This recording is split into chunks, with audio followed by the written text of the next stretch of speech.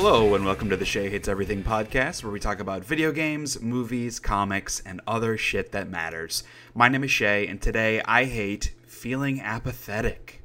And my name is Kyle, and today I hate ripped pants and friends moving. Those things are kind of on different ends of the emotional spectrum, I feel. No, Unless they're related. They're perfectly lined up.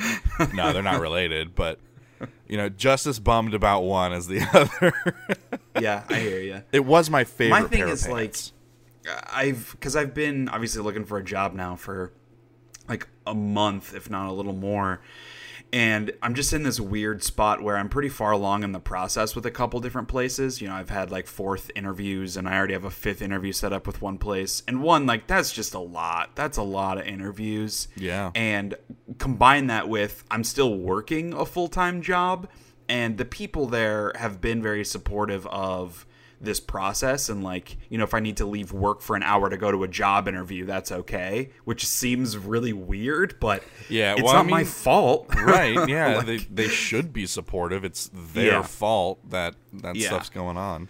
Well, it's not like my manager's fault that I'm going to be out of a job. It's still, at the end of the day, it was my decision not to move, but kind of to put me in that position. I agree with you. It's the least that they could do to be supportive of this. Yes. But it's more just like, I still want to do a good job at my current job, but I have that thing fighting against me of like, none of it matters. And right. I'm a really opinionated person, obviously, and I'm competitive and I'm a proud person, so I want to leave there having done my best work and put them in a position to where I think they can succeed.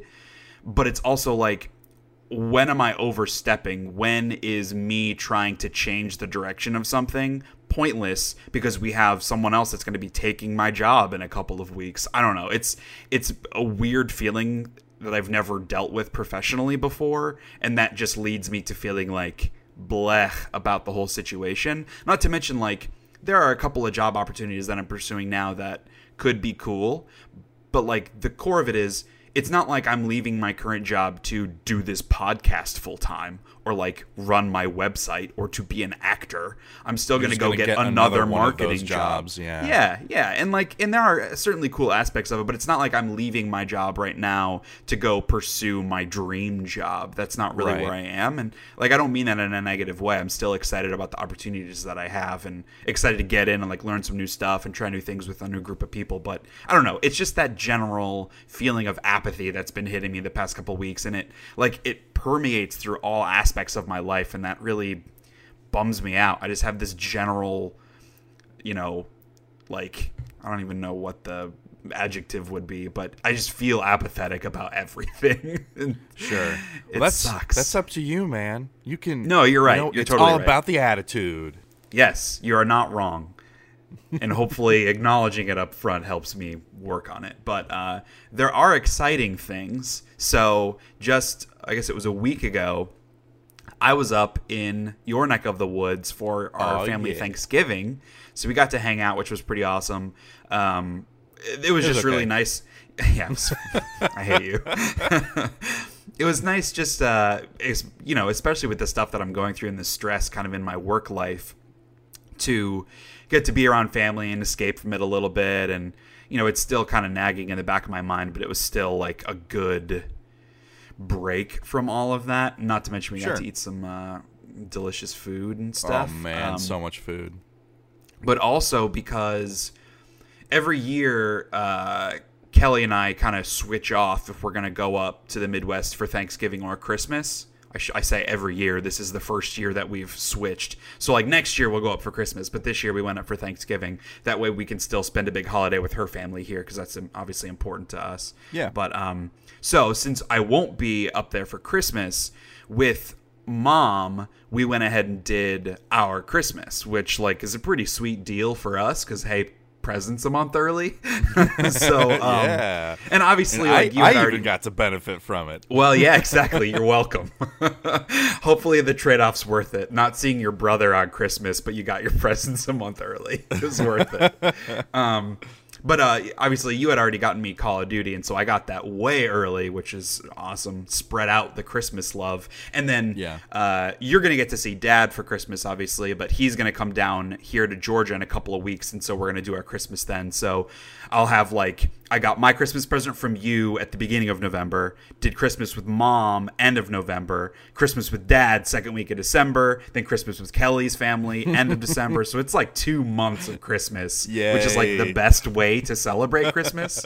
But anyway, it's fun because we already opened up a lot of presents, and so we can kind of talk about our Christmas haul that we got, as well as we went out because we did Christmas on Black Friday in the evening, and then we went out to Target afterwards to grab some stuff. So I just kind of want to break down like our big Christmas gifts, and then we can do it as well after legit Christmas happens. Yeah, dude. So how about you? What'd you get for Christmas this year, Kyle? In November? Or I guess no, it's December. It's December now. Yeah, this will be going up on the 4th. So I got South Park: The Fractured But Whole from you. Thank you for that. Fucking right, you did. That game is amazing. And I got Assassin's Creed and Super Lucky's Tale from Mom. Two kind of opposite platformers, thematically. Got a lot of chocolate. From Mom's boyfriend, I got Kara and I both got season passes to the Ren Fair here in Ohio, which is amazing because tickets are like 20 some bucks per person every time we want to go. So we're like dropping 45, 50 bucks with parking every time we want to go. So having season passes is pretty huge.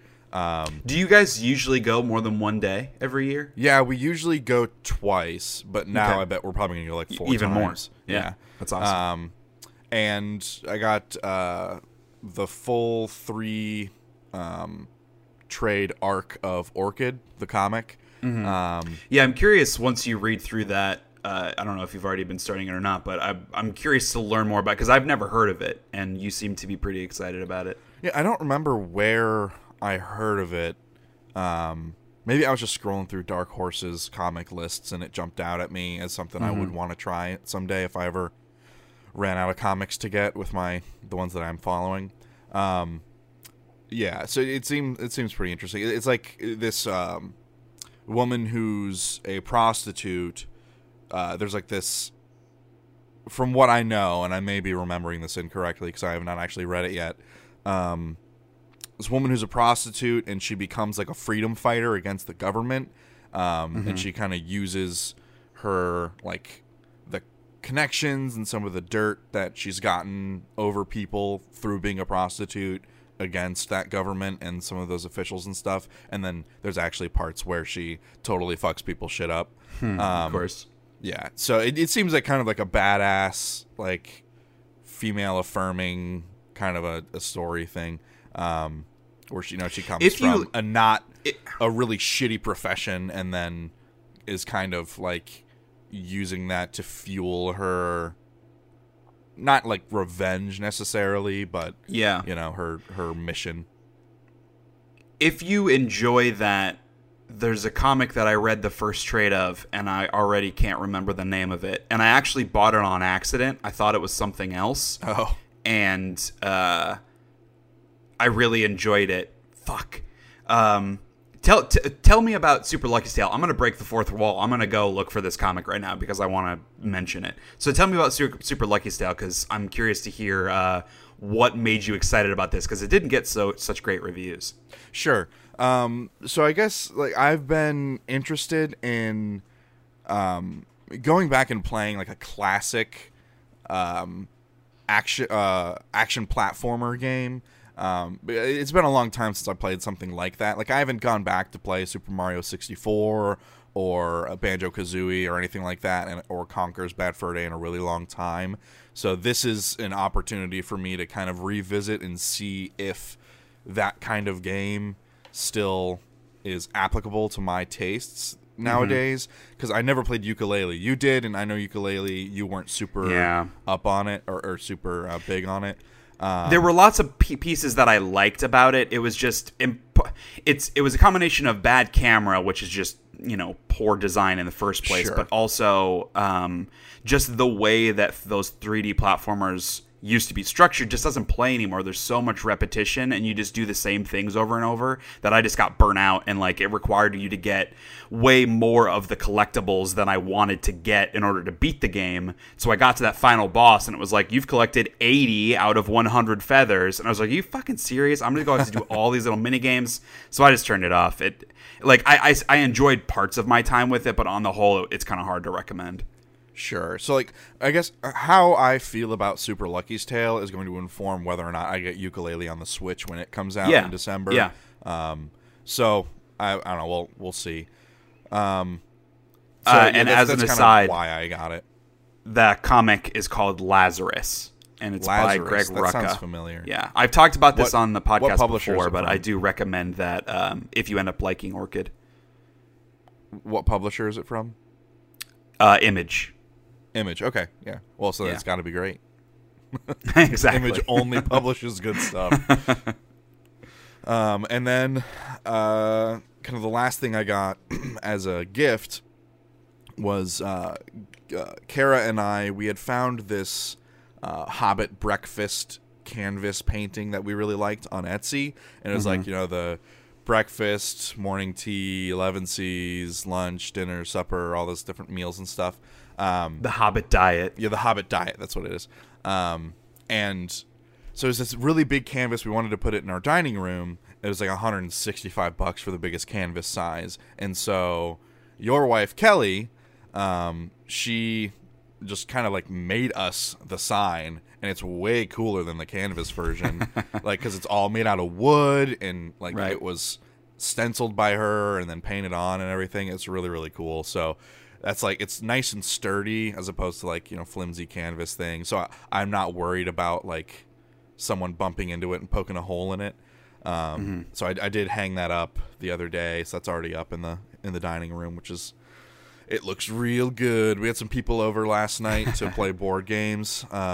We played Eldritch Horror, which doesn't mean anything to a lot of people, but if you know what that game is, you're probably like groaning as you listen to this, because it's oh my god, it's just the hardest board game I've ever played. Just lots of rules? Yeah, yes, and it's totally stacked against you. I mean, it's a Cthulian thing, so it's supposed to be hard, and it's all the odds are stacked against you. Like, holy shit!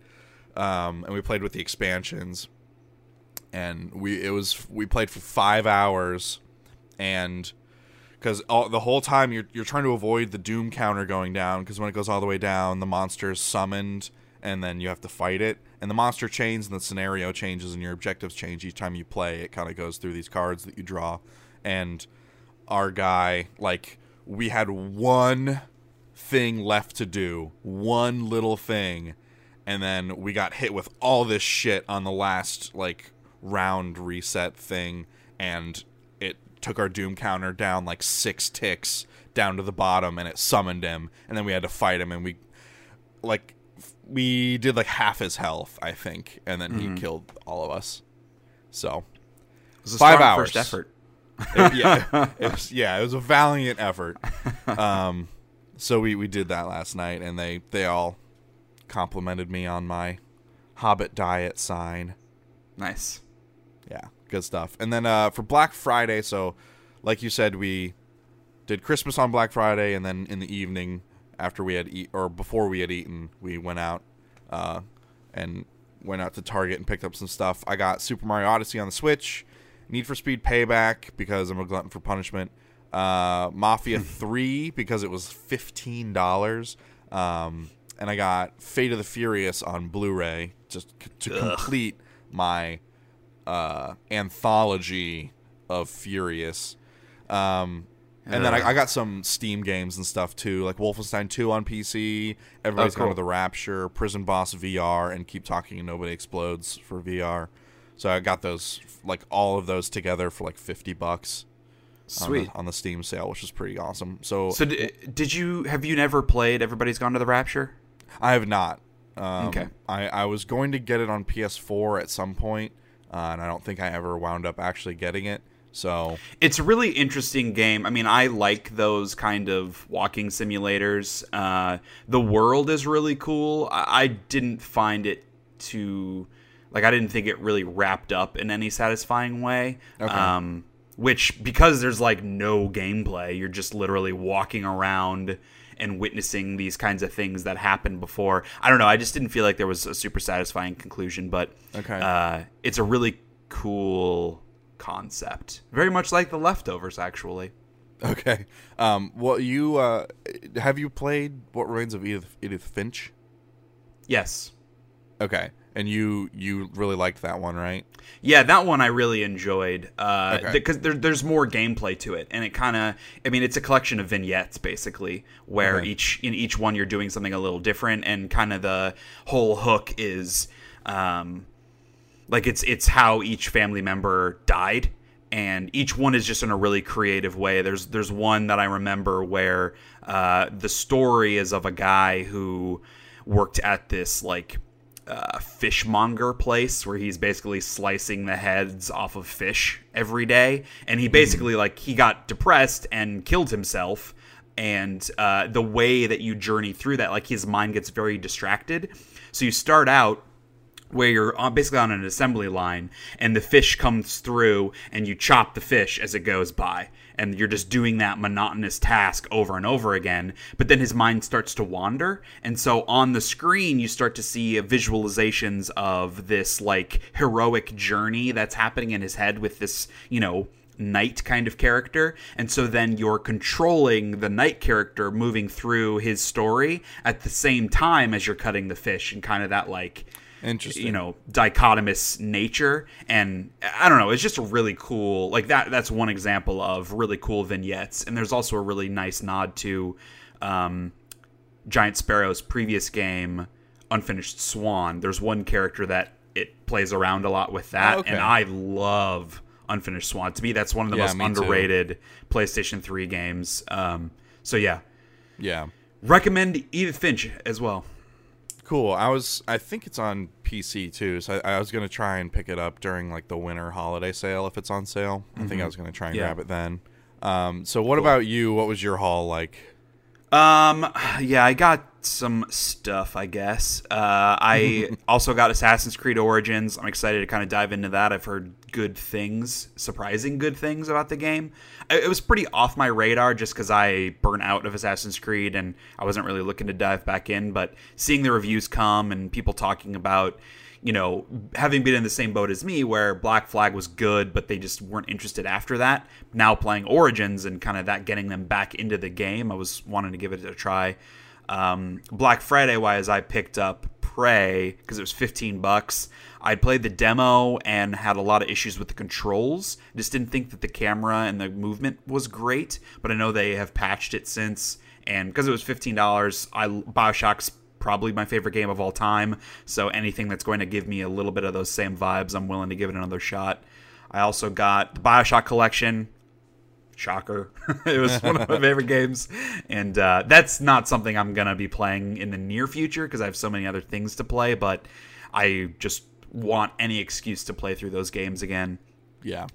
I also got, and this was like, like you bought the 8th Fast and the Furious to kind of fill out that anthology. I got the last 2 Hobbit movies on Blu-ray because I realized when I was like grasping for gift ideas, I realized that I only had the first one, and I think I've only seen each one like once in theaters. Yeah. And I was like, I didn't love any of those 3 Hobbit movies, but as a giant Lord of the Rings fan, I should own them. So I will watch through all 6 of those movies for fun at some point in the not-too-distant future. I also got the Prince of Thorns book trilogy. Yes. That was the big book series that I asked for, partially on your recommendation, so I'm excited to dive into that. I'm like 2/3 through rereading the 5th Harry Potter book, and that's kind of been slow going because I will read like a chapter or 2 at work a week. So I've been trying to read it a little more often because once I finish that, then I'll jump to the Prince of Thorns series. So hopefully in the next couple of months is when I'll be starting that. And then just some like fun little kitschy things. I got this cool bottle opener that is the Hand of the King symbol. It's like a giant metal symbol from the Hand of the King from Game of Thrones. That's a bottle opener and like a letter opener, and it's just I want to wear it all the time because it looks badass.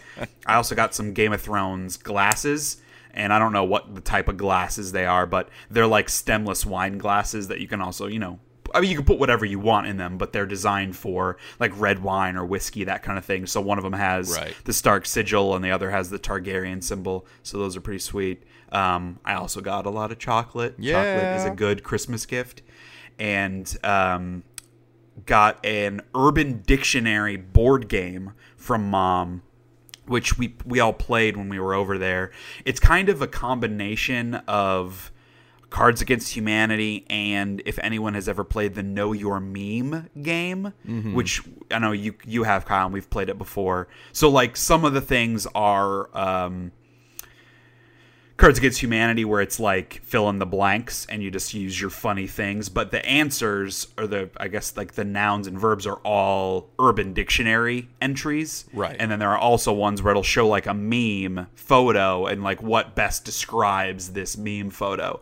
It was fun. I would say I didn't like it as much as I like Cards Against Humanity or Know Your Meme. Yeah, partially just because a lot of the Urban Dictionary terms were things I was very unfamiliar with, and they all have like definitions on the cards, but it kills the momentum a little bit when you're having to read the definition before you're picking the winning card. Right. I don't know. It's a fun idea that I think maybe could have been executed a little better, but I'm sure Kelly and I'll play that with friends from time to time.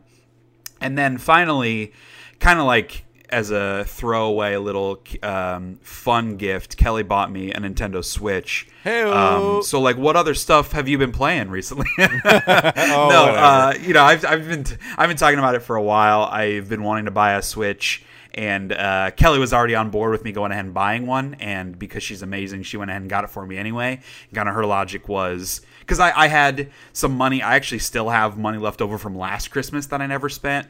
And then I recently got a marketing award at work, and so I got some money through that. And I've been saving up to try to buy a Switch. And her whole thing was like, she didn't tell me ahead of time, but after I opened it, she was like, I wanted to buy you the Switch so you could use that money on games and the accessories and the other fun stuff. Like, I don't want you to just buy the Switch and then feel like you can't buy games because you've already spent all that money. So now my work is cut out for me to buy her some awesome Christmas gift because she got me a pretty cool one. And props to her even more for letting me open it early so I can play games. Right. But yeah, so got the Switch, went with the gray one. The red and the blue didn't really do it for me, so I wanted the gray. And then I got what did I buy? So we went to Black Friday, and there were 4 games that I want to buy on Switch right now: Zelda, Mario Odyssey, Mario Kart 8, and Mario and Rabbids Kingdom Battle. And I didn't want to go buy all 8 of those games because anyway, I also had to get some accessories. I wasn't going to play all 4 of those games at once anyway, so it was like, what should I buy?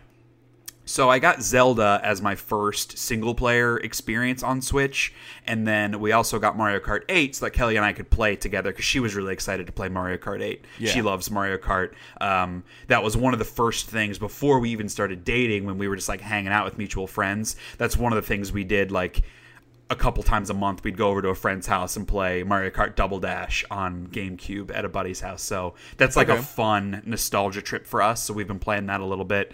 And then you talked about this last episode, but you had gotten those wired kind of off-brand Switch controllers. So rather than spending the $70 on a new Switch controller, we went ahead and got that same one that you and Kara got, the red wired controller, and then got like a carrying case for it, the screen cover.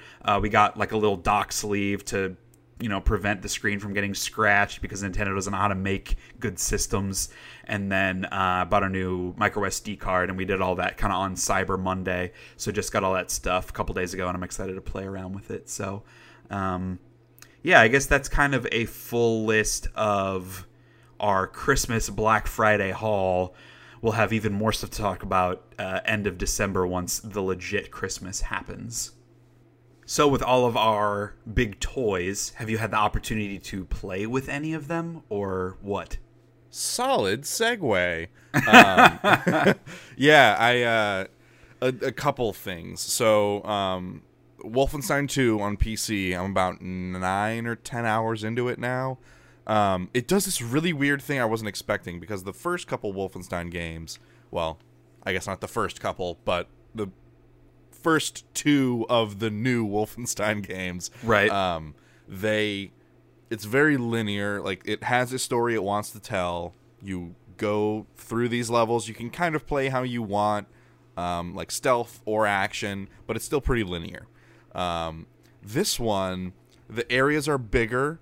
It's still kind of funneling you down this path, but I hit this weird part in the story where it opened up, because like you kill officers and you get these Enigma codes, and you can use these Enigma codes in an Enigma machine back on your like home base ship thing.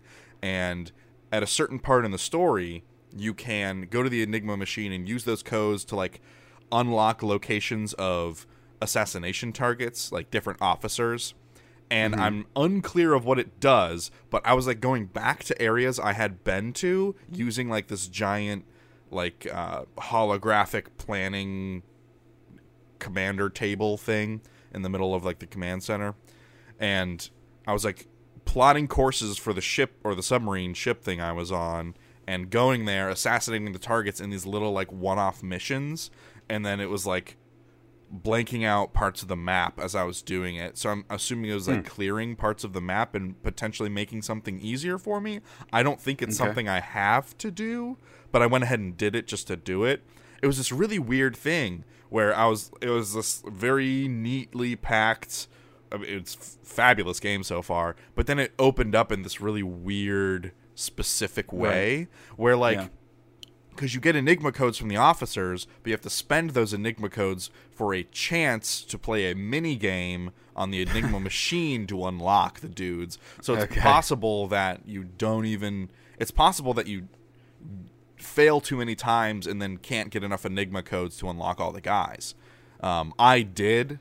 But, like, because, I mean, the minigame isn't that hard once you figure it out. But I failed the first 2 times, and I was worried I wasn't going to have enough Enigma codes to get them all. I still did, but it's still, like, a weird possibility that you could run out of these things because there are only a certain number of officers in the game. So, I don't know. It was very strange. It was very strange. How far in the game do you think you are? Because, I mean, to me, when you say, like, you're 8 or 9 hours in, that seems like you would be pretty far into a single-player shooter campaign. Yeah, also, it feels like the game has ended and then found another way to keep going, like, 3 times already. Which is kind of funny. And, like, oh, man, I was not... Oh... There's some shit that goes on in that game that is ridiculous. Because my thing is, I played the first game. I got through maybe half of it, I think, and I just wasn't having that much fun, and so I just kind of stopped playing. And I've heard in this game, shit is fucking bonkers, but that it isn't that much fun to play either. Like, most of what I've heard is people just, like, turn it down to the easiest difficulty and just kind of kill everything and go through so they can see the story. I think that's a lazy way to play the game. I'm playing on the medium difficulty. People keep saying it's too hard, whatever. There's only been, like, one section where I was like, holy shit, this was hard. And I had to try it multiple times. But otherwise, I die because of, like, a stupid mistake I made. Or, like, there was a guy I didn't see... I think I've only died a total of like 5 or 6 times in those 9 hours. So, I mean, it's not a hard game. Of course, I am playing on PC, so like I'm pulling off aiming and headshots and stuff that console players probably can't as readily. Right.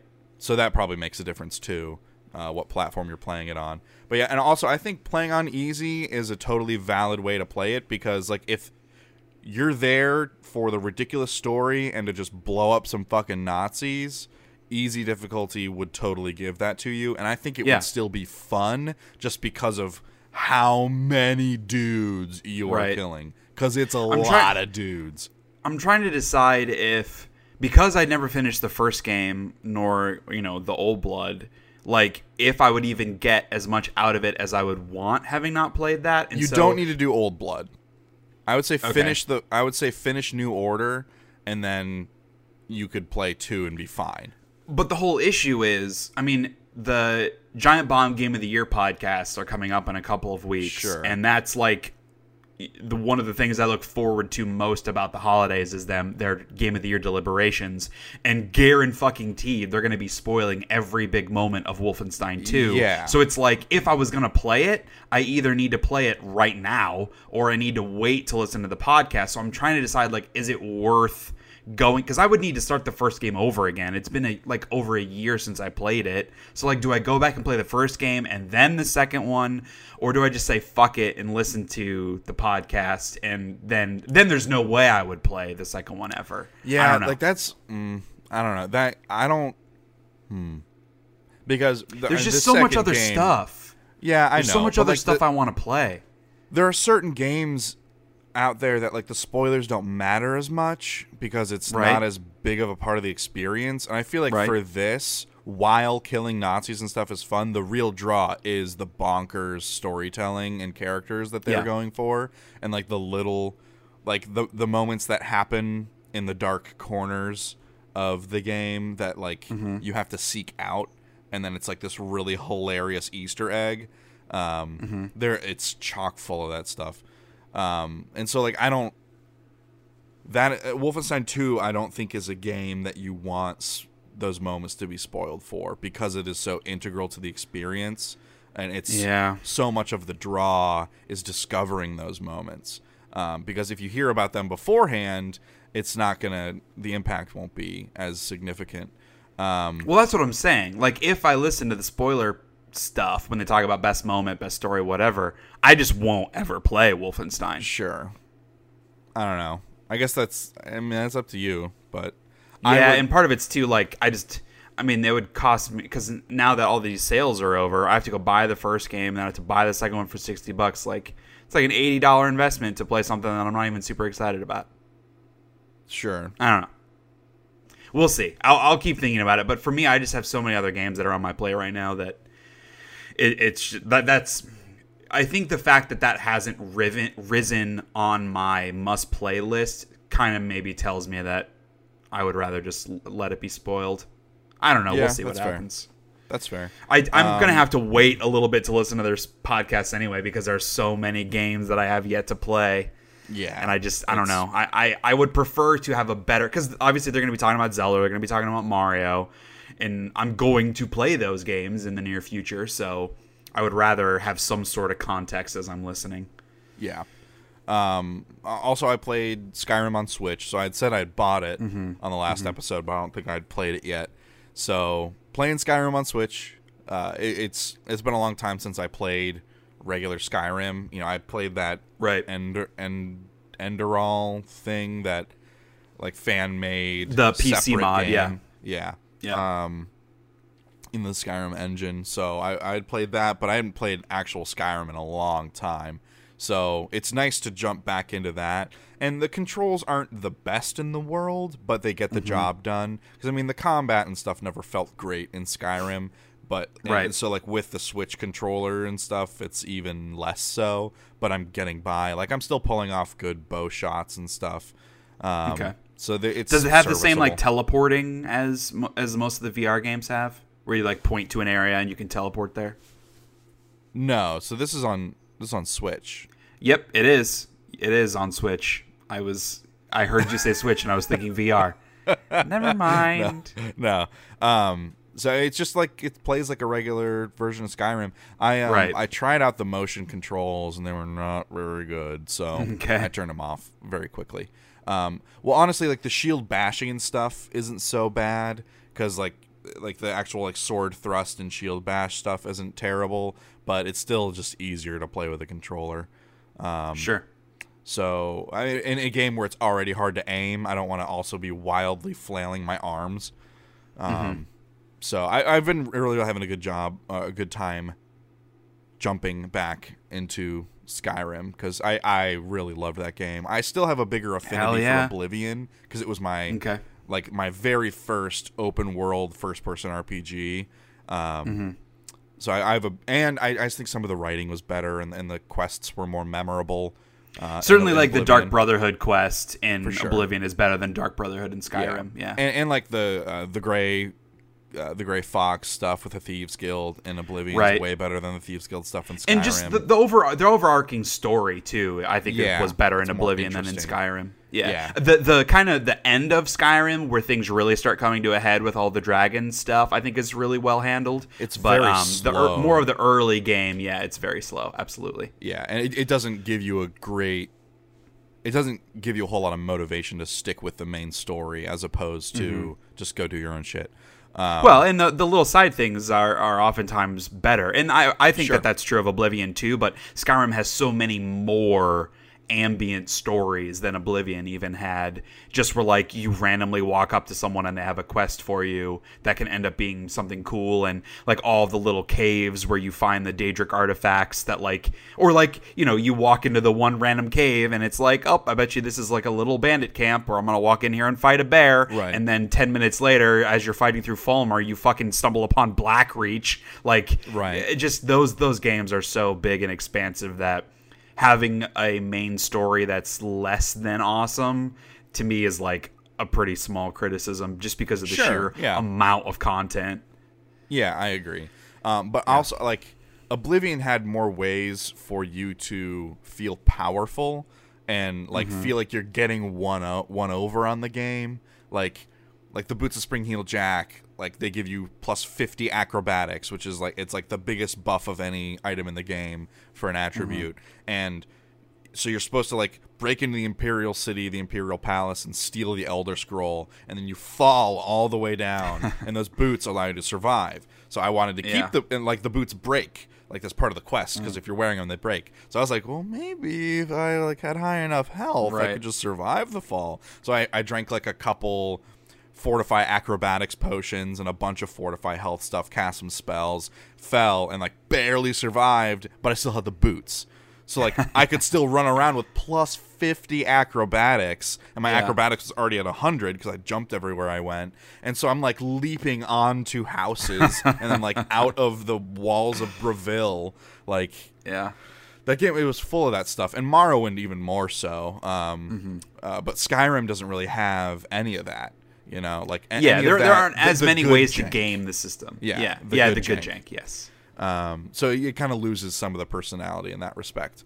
So, you know, play more of that.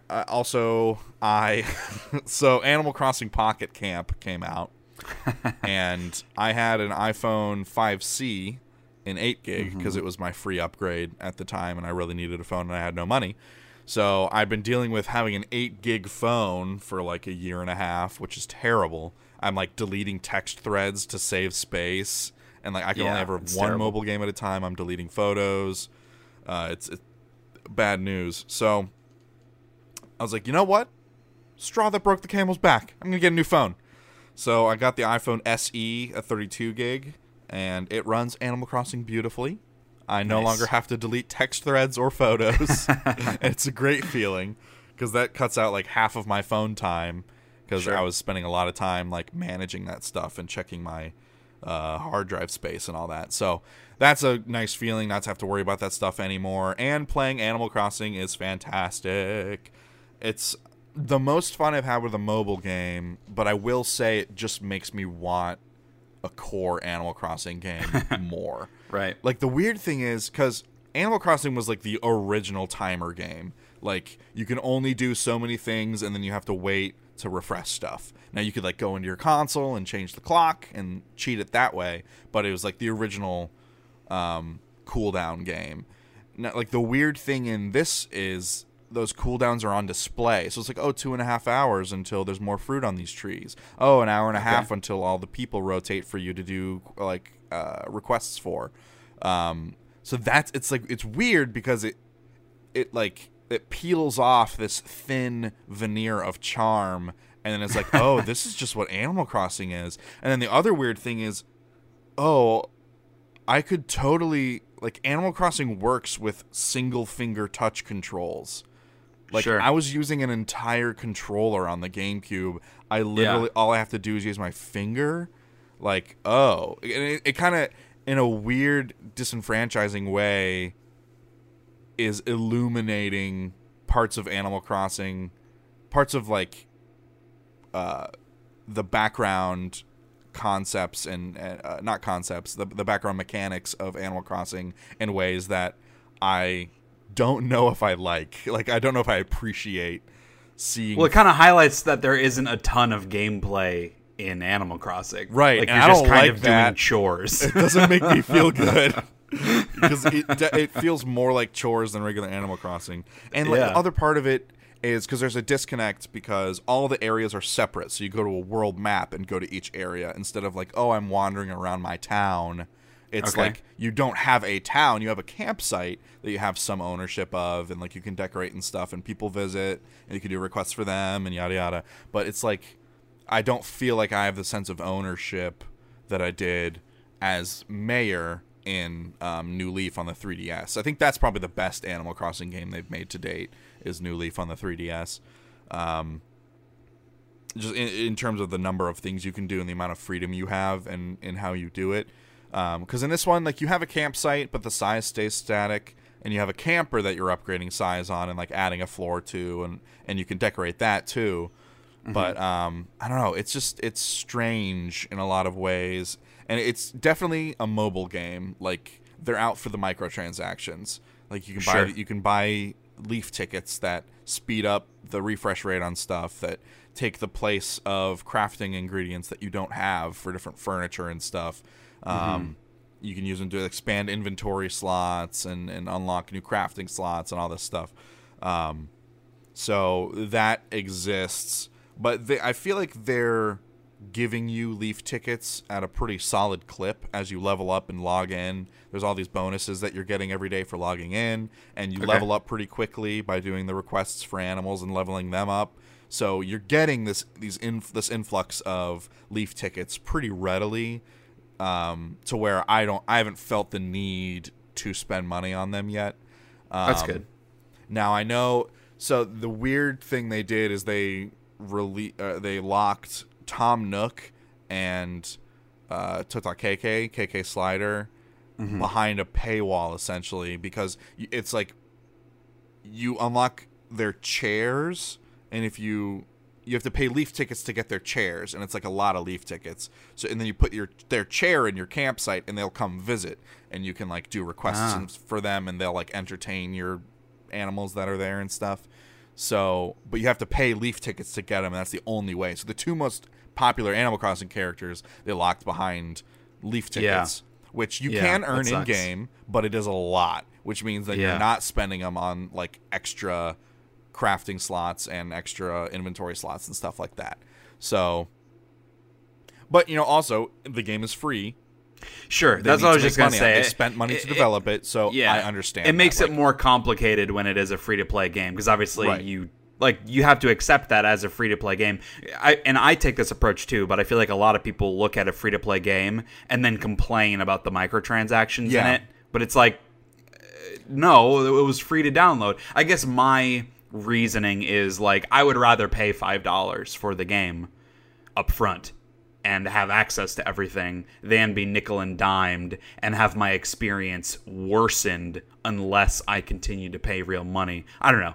It just the business model of the free-to-play game is not something that I like, and that just is what it is. Do you think, is this game, because I downloaded this, is this something that I'm even going to get anything out of as someone that doesn't really have a huge affinity for Animal Crossing? I don't know. Because everything you're describing about it makes me go, I don't really care. Because it's all about, they have characters from the game, like the animals that you can get in your town. So, like, people who play Animal Crossing have favorite animals from those games that they want in their campsite, and they want to befriend and, like, level friendships up and stuff. If you don't have that, like, that's a pretty core part of the game that you're not interested in.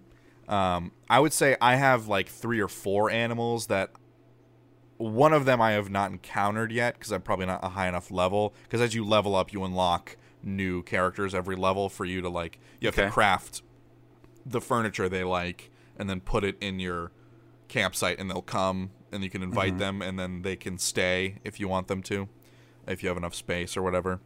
So there are a couple of animals that I have not encountered yet that I would like to be in my campsite. And a couple that I like that are already in there. So like for me, that's my draw, is I want to find these other characters, and like I have this compulsion to complete these furniture sets and stuff. Like right now there's a Christmas event going on, so I'm trying to get all the Christmas stuff. And there's like, so if we're doing requests for your animal friends, you get candy canes, and there's a quarry that you can do like once or twice a day. You can either pay 20 leaf tickets to do it, or you can get help from 5 friends in the game, like real people that you do a friend code thing for, and then you're allowed to do the quarry thing. So I have like 35 friends, so as soon as I send out that request, like 20 minutes later, they've responded to it, because if they respond to it, they get a small reward when I do the quarry. So that's the motivation for doing that. Incentivizing them, yeah. Right. Yeah, I don't know. It's like it has. It's like the ghost of Animal Crossing's past. Like it's to use a Christmas analogy. It's shadow. It's a shadow of what Animal Crossing is. Mm-hmm. And it's showing me these aspects of Animal Crossing that maybe I kind of don't appreciate it having in front of my face, as opposed to like behind a wall. I don't know. I'm not quite sure how I feel about it. I'm gonna keep playing it because it's the one game I have on my phone right now. But I'm still not sure about it. I'm having fun. I'm having fun. It's which like is all I can really ask for.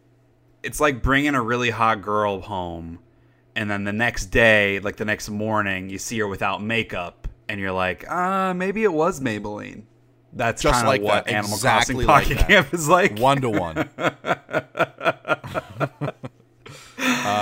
But actually, speaking of phone games, I haven't played it, but I also downloaded the South Park Phone Destroyer phone game. Oh yeah. So maybe that's something to try out. And I just never play games on my phone. I played a little bit of Super Mario Run and was immediately like, this is a bad game. Yeah. And then I played some of that Magikarp Jump, which like I had fun with it for a little bit, but I was like, there's not even a game. Yeah, I was like, there's nothing here, and I just kind of got out of it after playing. I probably played for like 2 hours or something when I was sitting on the toilet.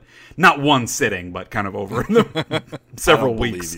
But yeah, so I want to try Animal Crossing, and I want to try South Park. It's just phones are not the means of playing games that I want. So Me neither. I don't think I'm ever going to get super into a phone game. Yeah, we'll see. I don't think I will either. So that's basically what I've been playing. I've been reading the new Stormlight Archives book by Brandon Sanderson. It is phenomenal. The like 1,300 page one? 1,208 or 1,230, I think. Wow. Still watching The Punisher, because every time I want to watch it, Kara says she doesn't. And she said if I watch it by myself, I have to be prepared to watch it again with her. Right. So I guess I'm just waiting to watch the show that I really want to watch. Sounds like you're in a relationship. Sounds like it. And then instead I've been watching Blacklist, because I only ever watched the first season of it, and there are 4 seasons. I remember liking the first season. So I just finished season 2 and started season 3. That show's pretty good. It's pretty good. Kelly and I watched the first.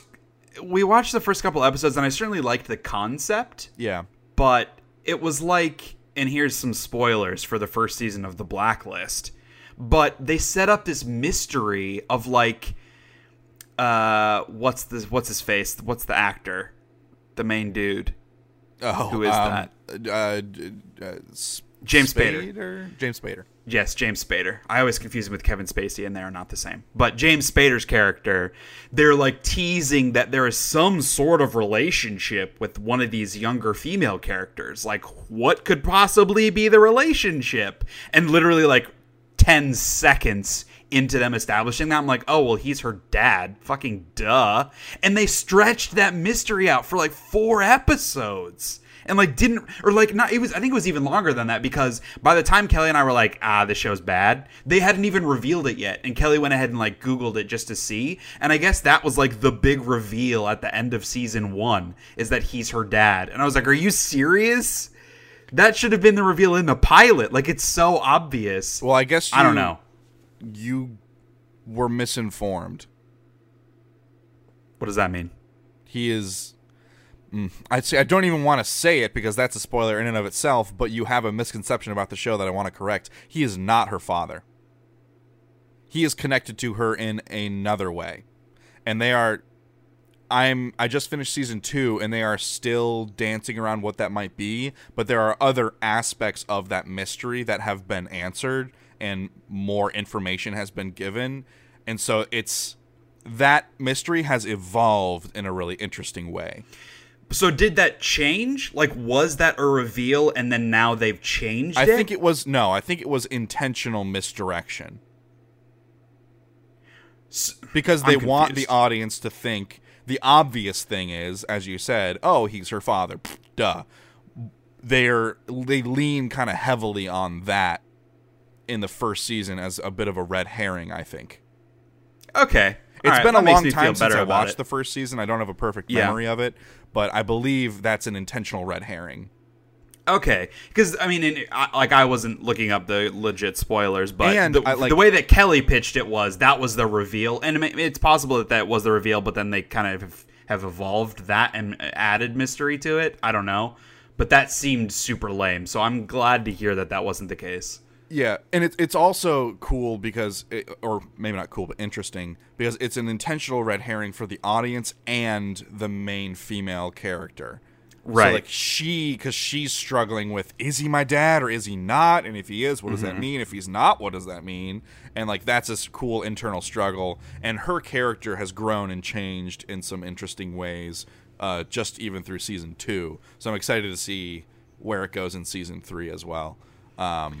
The bigger thing for me about it was just the writing of it. And I think that it's just down to network versus cable writing and the audience of those different kinds of networks. And everything just feels like network shows, particularly network dramas. I just feel like people talk about how they feel.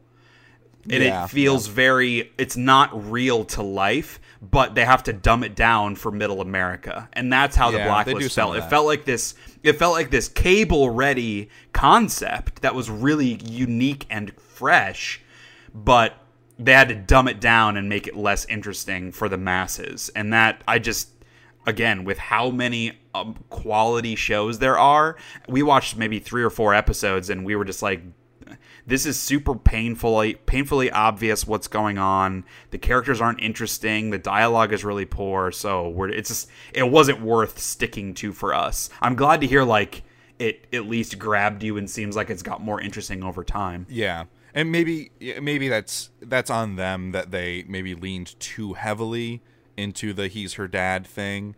Because, I guess the whole point of that show, well, not the whole point, but a big part of watching the show is about that mystery. So if you feel like you already have it figured out, then there's not much reason for you to stick with it.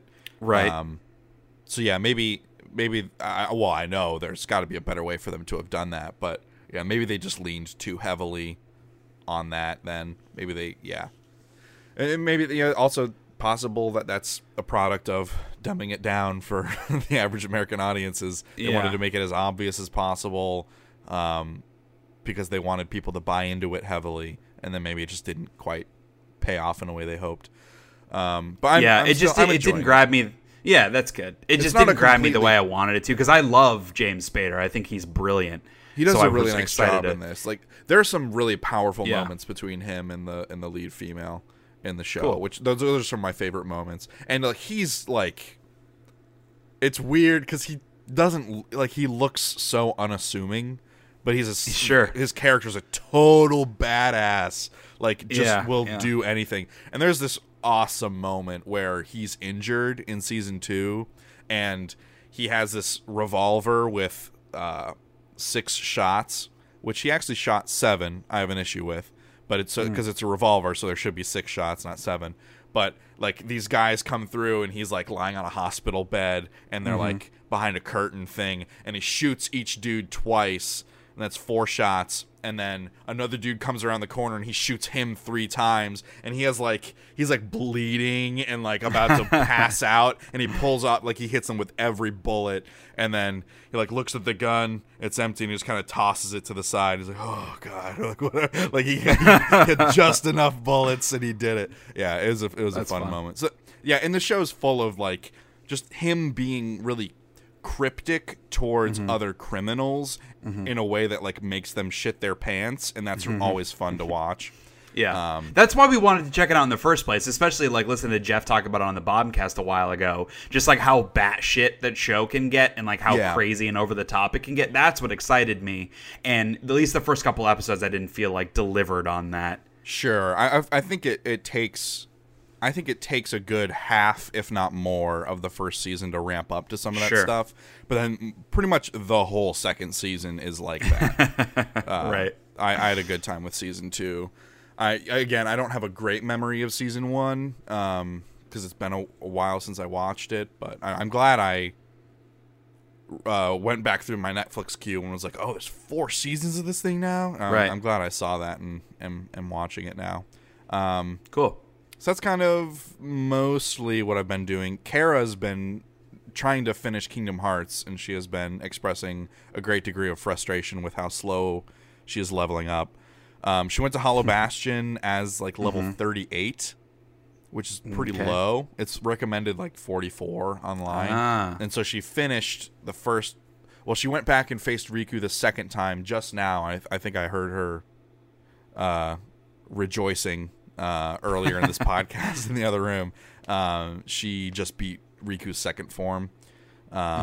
So I think she was like level 49 or something. So I think she's on track to be okay for the end of the world stuff.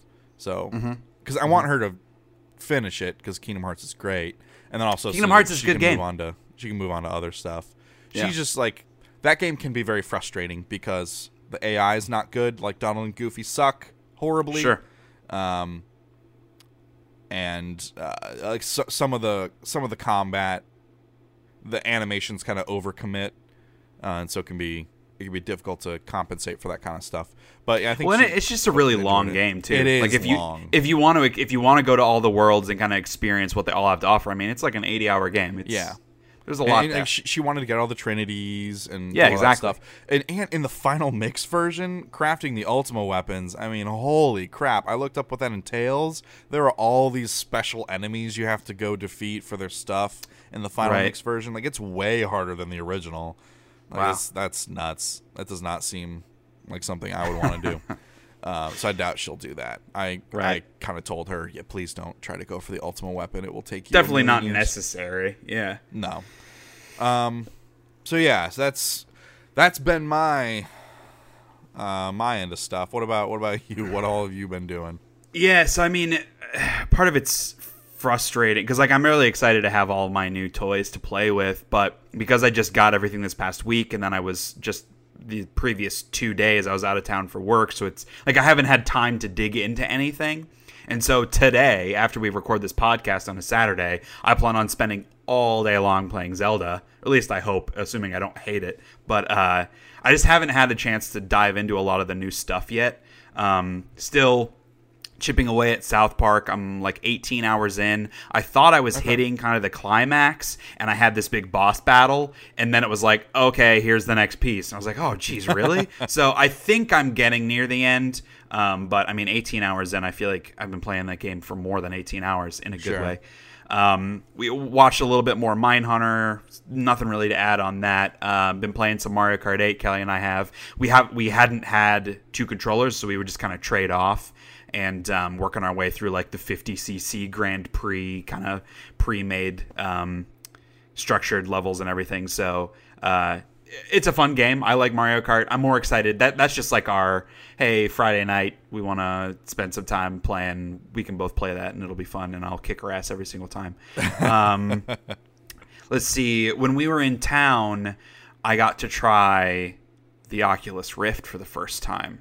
Yeah. So I mentioned this before, I went ahead and bought a Google Cardboard a while ago just to like experience VR, and it certainly wasn't like the completely immersive experience because it's just on my little phone in a, literally cardboard box.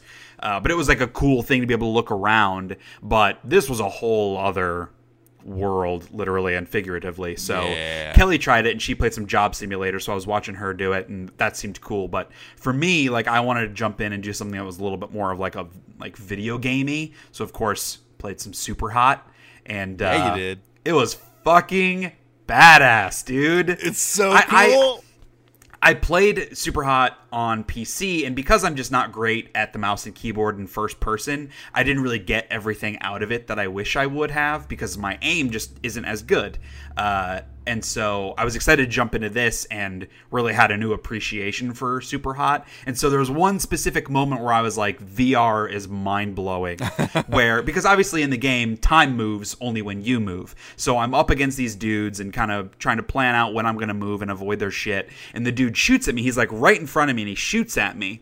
And so I start to move, and the bullet's traveling right at me, and I literally moved my head and watched the bullet zoom by on the right side, like straight up Matrix style. And it was like, that moment is one of the coolest things I've ever experienced in a video game. It was so mind-shattering. Yeah. But I only played for maybe 10 or 15 minutes and already started getting a little nauseous. So sure. Definitely VR is not a long-term thing for me, but just take some VR, Dramamine, dude. It's pretty cool.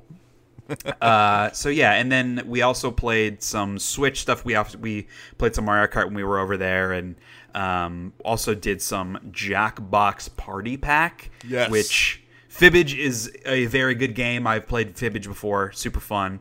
We also played on there the Survive the Internet, which is like internet mini games where you have to like leave reviews, and it's the similar kind of Fibbage where you're picking your favorites, etc. It's still fun.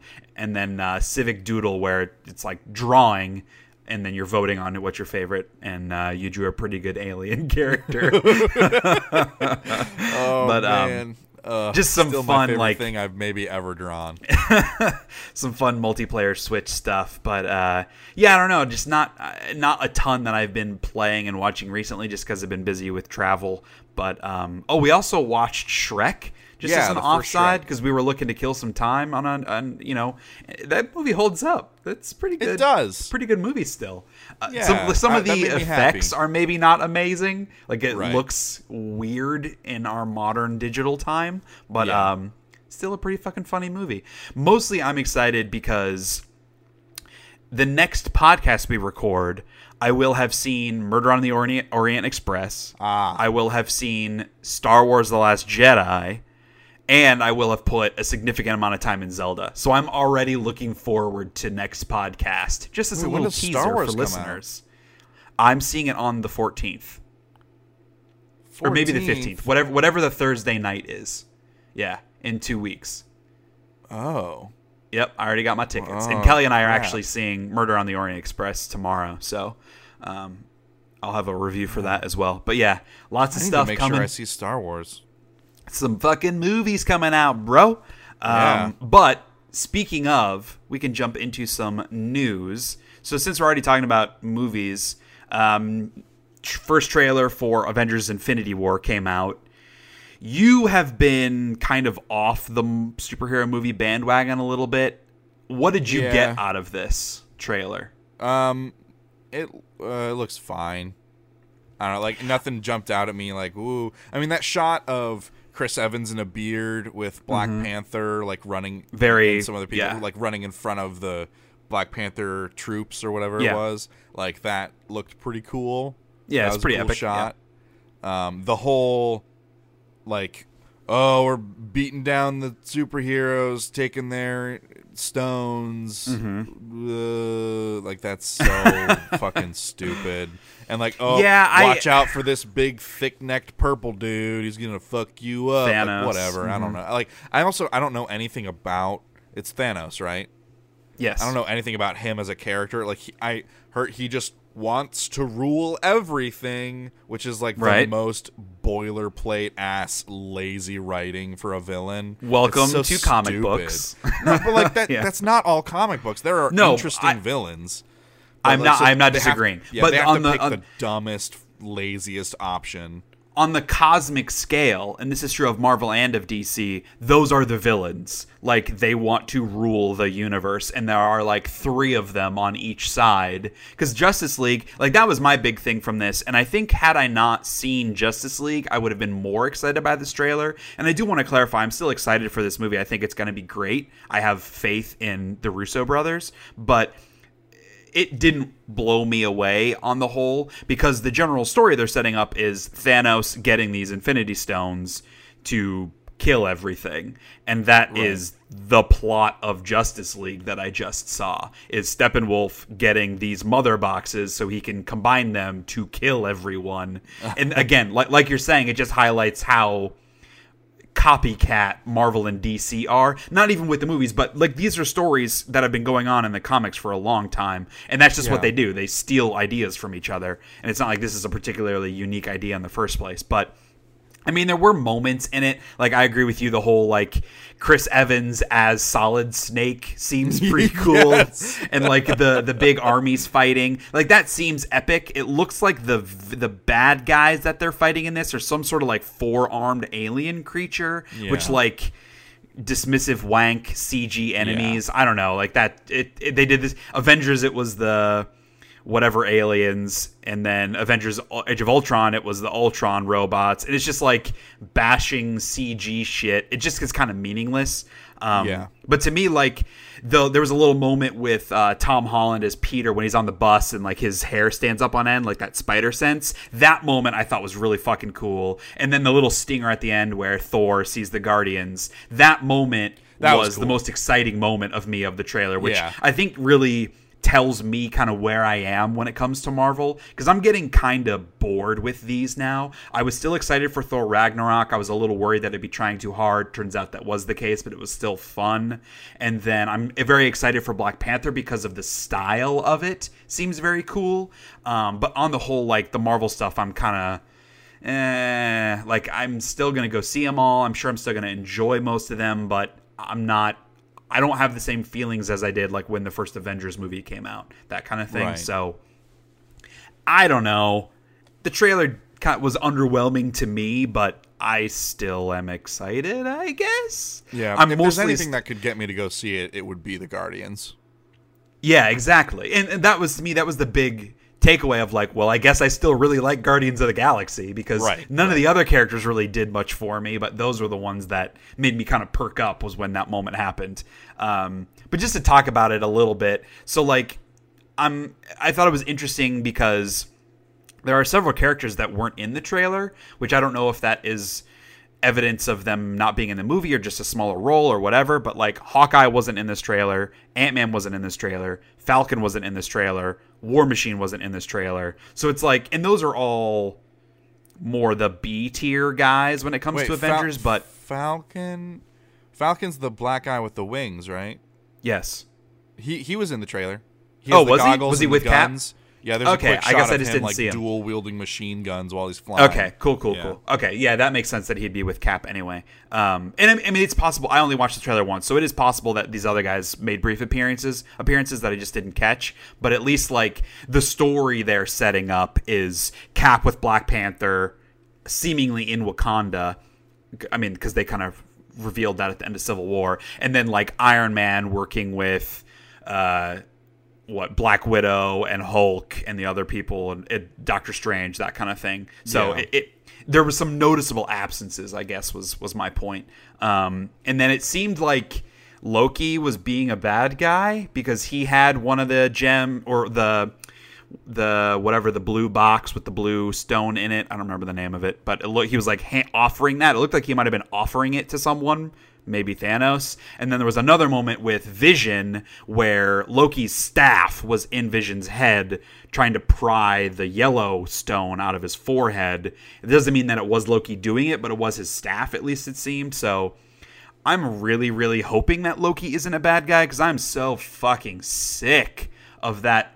He's a bad guy, he's a good guy, he's a bad guy, he's a good guy, he's a bad guy, he's a good guy. Because Thor Ragnarok did the same fucking thing, and I was bored of it then. If they do it again, I'm done with that damn character. So hopefully that wasn't the case. But Infinity War, it's going to be a movie. I'm sure it's going to be epic. Hopefully it isn't bad. Hopefully. Into some more, I guess, substantial news. So we talked about this last episode in the Hate of the Week with the whole Battlefront 2 microtransactions. So game's out. Seems like maybe sales weren't as amazing as they were hoping. A lot of images going around on Black Friday of like game stores being sold out of everything except Battlefront 2, having displays where like rows of games are empty and Battlefront 2 was full. I'm sure the game still sold fine. I don't have specific details on that, but it seems like it definitely was under what they were hoping for. And because of that, nearly $3 billion in stock value is gone because of all this news. And obviously stock value is not directly related to sales all the time. It's also about company perception. And certainly the company perception of EA is maybe the lowest it's ever been. But I found that to be fairly interesting. And hopefully it changes the way microtransactions are implemented into video games. Yeah, I don't know. We'll see. But because EA's also, even after this drop throughout October and into November, even with that drop, they're still, the article says they're still above where they were at the same time last year. Yes, they still made money as a company, right. Definitely.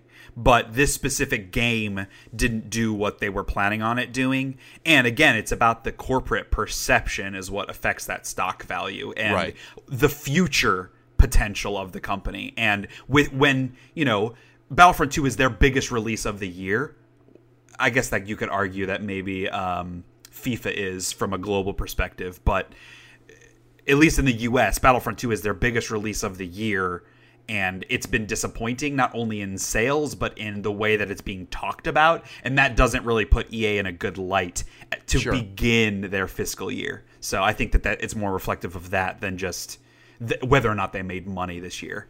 So what do you think happens with Anthem now? Oh man, I don't even know. Because that people weren't down on it. In fact, I saw a couple of people pretty excited about it online. I was excited. General perception of Anthem is, they're making Destiny. Right. Third-person Destiny. Okay. You get together with your friends. It maybe doesn't necessarily have that Bungie charm to the design and, the tone, but maybe there's something there to enjoy. I don't know, maybe.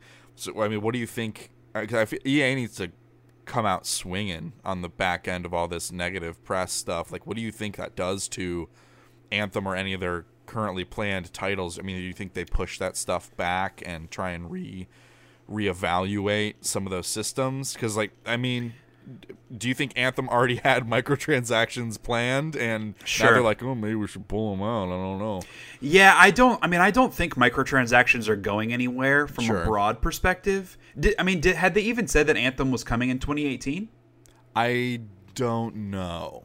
I don't know that they ever put that, because to me, I didn't see this game coming out in 2018 anyway. It seemed like they would announce it for spring 2019 and then it would get pushed back to fall 2019. Sure. So it seems like it's fairly early on in the process, so they can make changes if they want to. My hope would be, because I have no problem with microtransactions when they are cosmetic.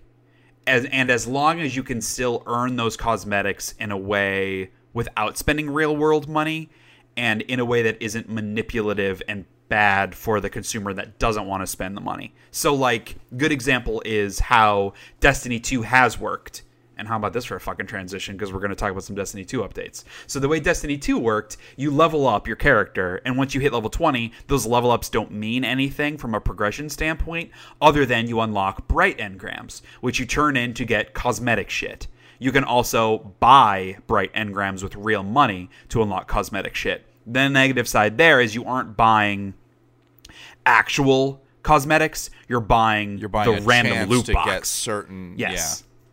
Yeah, so that isn't great. I don't like that, but it at least has nothing to do. That's what Overwatch has done too. Yeah. It just at least has nothing to do with the actual. You can completely ignore all of that and still have the same Destiny 2 experience. It's just how do you want to customize your character with shaders and a shader for your exotic gun, that kind of stuff. They've changed now in Destiny 2, or at least they were changing to make you get significantly less experience, meaning you would level up significantly slower, which means you're unlocking significantly less bright engrams, which from a business perspective, the answer of why is to make people spend more real money on bright engrams because you aren't going to earn as many in the game. That sucks ass. To specifically change your systems to make it worse for the player, to encourage them to spend money, that's fuck off. And so they obviously got a lot of bad feedback on that. They've halted it for now. Well, They're going to rework the system. The way they did it was underhanded and like sneaky. Yes, they didn't even announce it. It just happened. Yeah, they came out and said, yeah, it was not supposed to happen that way. Like, we apologize. We did not mean to like pull one over on anybody. So basically what was happening is you would kill something and you get XP, and a number pops up above your XP bar, and the XP bar like goes up a tick. What was happening is that number that popped up was no longer accurate for the amount of XP you were actually getting. So it was telling you were getting more XP than you really were. And people like noticed that. And like, that's super shitty. But I guess apparently that was a mistake. And they did come out publicly and apologize for it. Like, they're like, that was not our intention to do it that way. This was an accident. And I think they've fixed it already. Okay. Yeah. Because I read, they put out like a long blog post, which if you are a Destiny 2 player, I encourage you to read it. It's on their website. That's not what I got from that blog post, but that's even better than what my understanding was. Because my thing was like, what I thought happened was they implemented this and it just didn't work the way they intended it to work. Not that the whole thing was a mistake. So they have said that they are tweaking those XP rewards, which I think like that still opens the door for the negative change, similarly to how EA has been, we turned off microtransactions for now, but they're going to implement it later. There's still that danger. But Bungie also came out as part of this and did acknowledge like, hey, we didn't talk about this up front the way we should have. That's our bad, which like good on them for apologizing, but it doesn't take away the fact that they tried to do it and get away with it. Sure. But they talked about a lot of other updates coming to Destiny 2. Obviously, their DLC comes out in a matter of days, which I actually forgot about, which kind of tells me maybe I'm done with Destiny 2. Yeah. I haven't played it in a couple of weeks. I have so many other things on my plate. I don't see myself going back to it anytime soon or buying the DLC. But as part of the DLC, and then they're going to release another update in a couple of weeks, and then another one in January. And these are kind of all the things on their roadmap, one of which being that XP gain, figuring out how that's going to work. But they are also introducing a new tier of weapons called Masterworks that allow you to re-roll their stats and perks on the weapons. And this was in Destiny 1. They introduced that. I think it was in Taken King. They introduced that system to make the loot grind a little bit longer, which, like, from a player perspective, it keeps you engaged more, but it's less satisfying to earn a weapon. Because the way it is now, there's a specific weapon you want. Once you unlock that weapon, you have it. And that's the end. You have the weapon. But with this Masterworks system where you can re-roll things, you can unlock a weapon, but it's not the ideal version of that weapon. So you either want to unlock a new one or you want to re-roll the stats to get that ideal version. So, like, there are positives and negatives on both sides. It makes you less likely to get the thing you want when you get it, but it at least is more in a more involved process and a journey to kind of max out that weapon or armor piece. They're also adding more things you can do with the legendary shards, because people that play the game consistently, right now, really the only thing you do with legendary shards is turn them into Xur, and there aren't that many things that you can get from Xur anyway, because it's only the exotic weapons and armor. Right. So they're adding that like cycle from week to week, and apparently like they repeat a lot. I've heard. Yes, they have. Yeah, I even stopped. I used to check in every Saturday and buy something new, and I haven't even bothered because because I play I play a warlock. There are several hunter and titan exotics that I don't have, but I have all of the warlock exotics except one, and I have all of the exotic weapons except like 2 or 3. So like, chances are he's not going to have anything new for me anyway, so what's the point?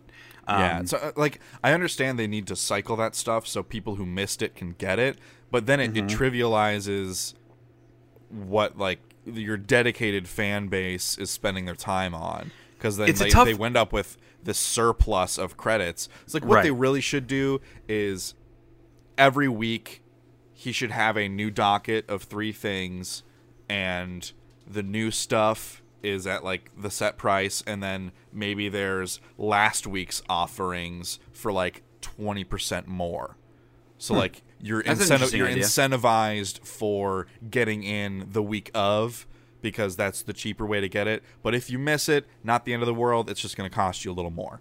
Maybe something that's like an that interesting could work. idea. I think the difficulty for them, which I don't envy, is balancing casual players and hardcore players. Right. Because how do you reward the hardcore players with unique things and keep the longevity of the game there, while also satisfying those more casual players who are only playing an hour to a week, who the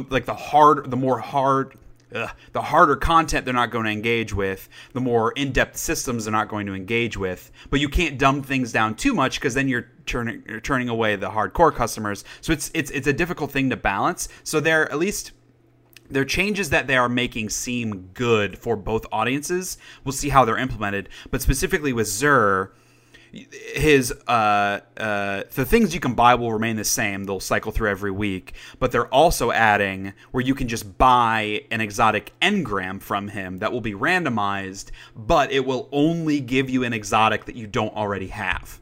It's just way more expensive, which to me seems like a good solution, because typically like a weapon will cost like 40 legendary shards, and then an armor piece will cost like 20 to 30 legendary shards. This exotic engram is like 100.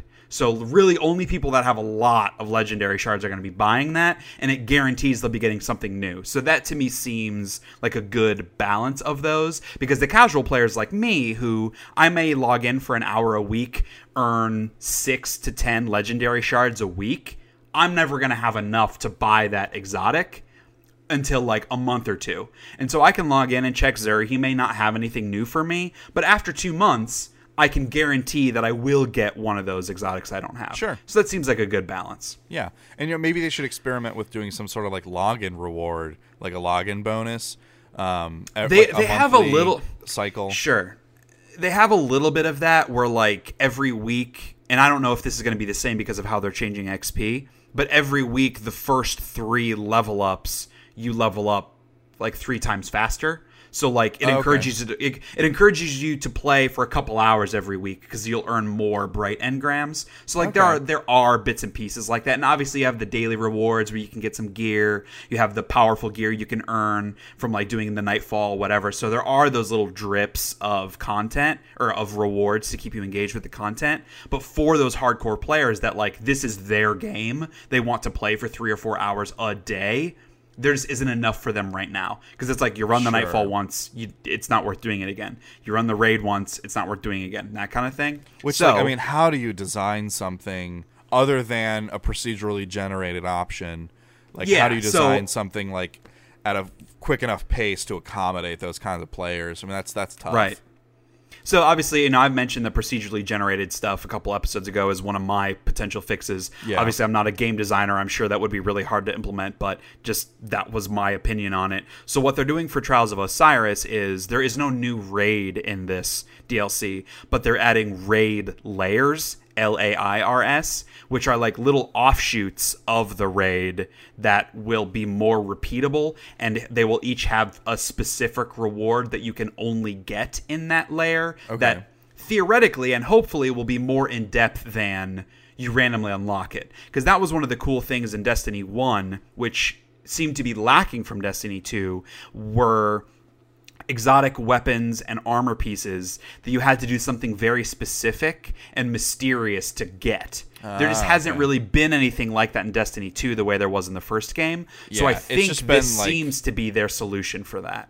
Yeah, their exotic stuff for Destiny 2 is like, kill a certain number of these enemies it's all pretty straightforward. Yeah. You either get it from an exotic engram, you buy it from Xur, you just get it as a random drop. There hasn't really been a ton of mystery around doing something special to earn that exotic that kind of separates you from the rest of the pack. Because I don't remember the name of the weapon, but there was a sniper rifle in Destiny 1 where you had to do a nightfall in a specific way that was insanely hard, and that was the only way you could get that exotic. So anyone that had it, it was a little bit of that like special feeling of like, I'm a badass because I have this exotic. There isn't really anything like that in Destiny 2. It's like, I have this weapon, but I got it as a random drop. I didn't do anything cool to earn it. So it seems like they're trying to implement a little bit more of that back into the game. That's smart.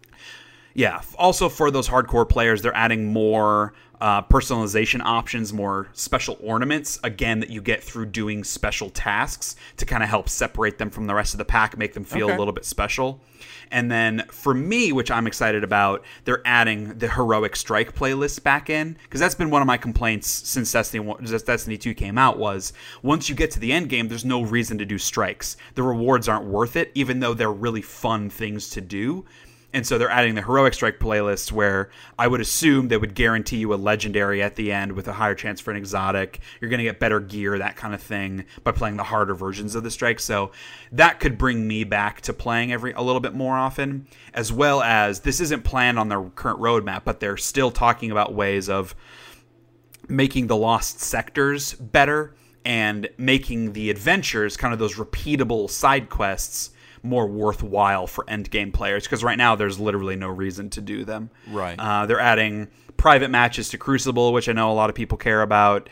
Making the armor mods more impactful and a little bit less of a tedious process of like unlocking them, trading in the rare ones to get the legendary ones, that kind of process.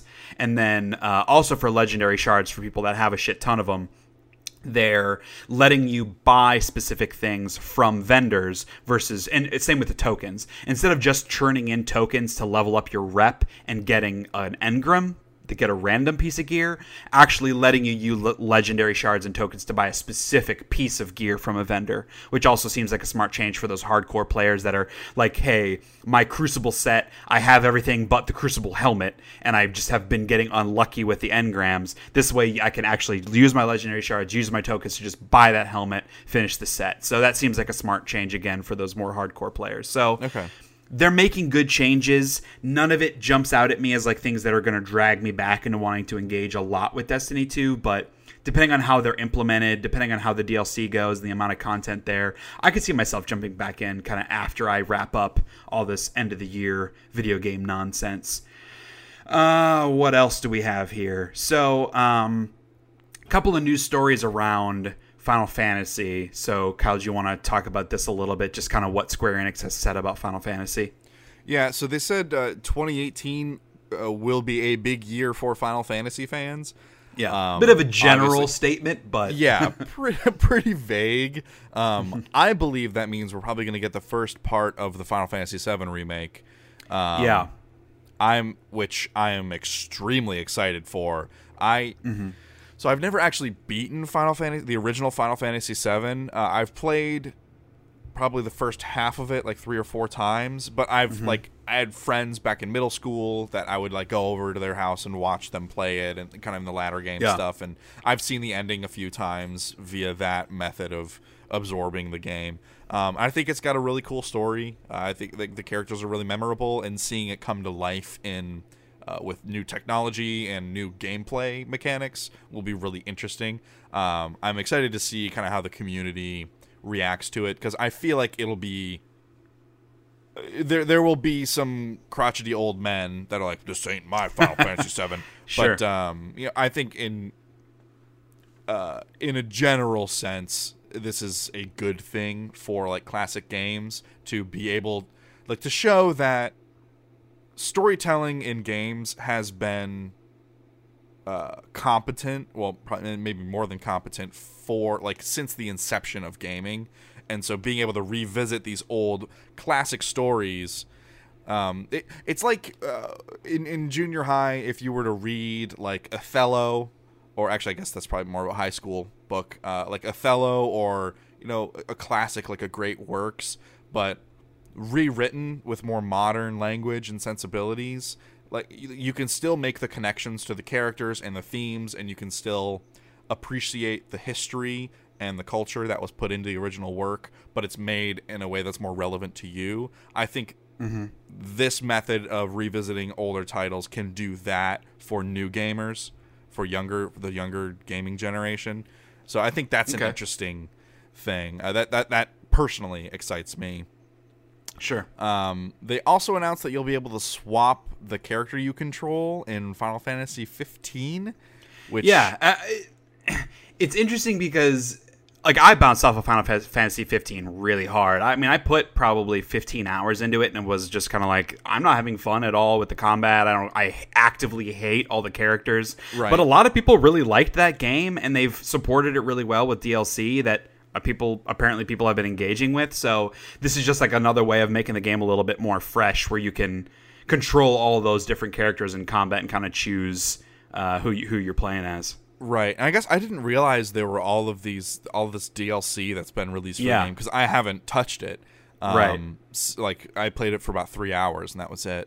Like, they're doing that fishing DLC thing, like Monsters of the Deep, whatever, and like they had that Assassin's Creed crossover, and I guess each character has had like their own DLC episode, little mini story, right? Yeah, so this is like, because I thought you could control each character.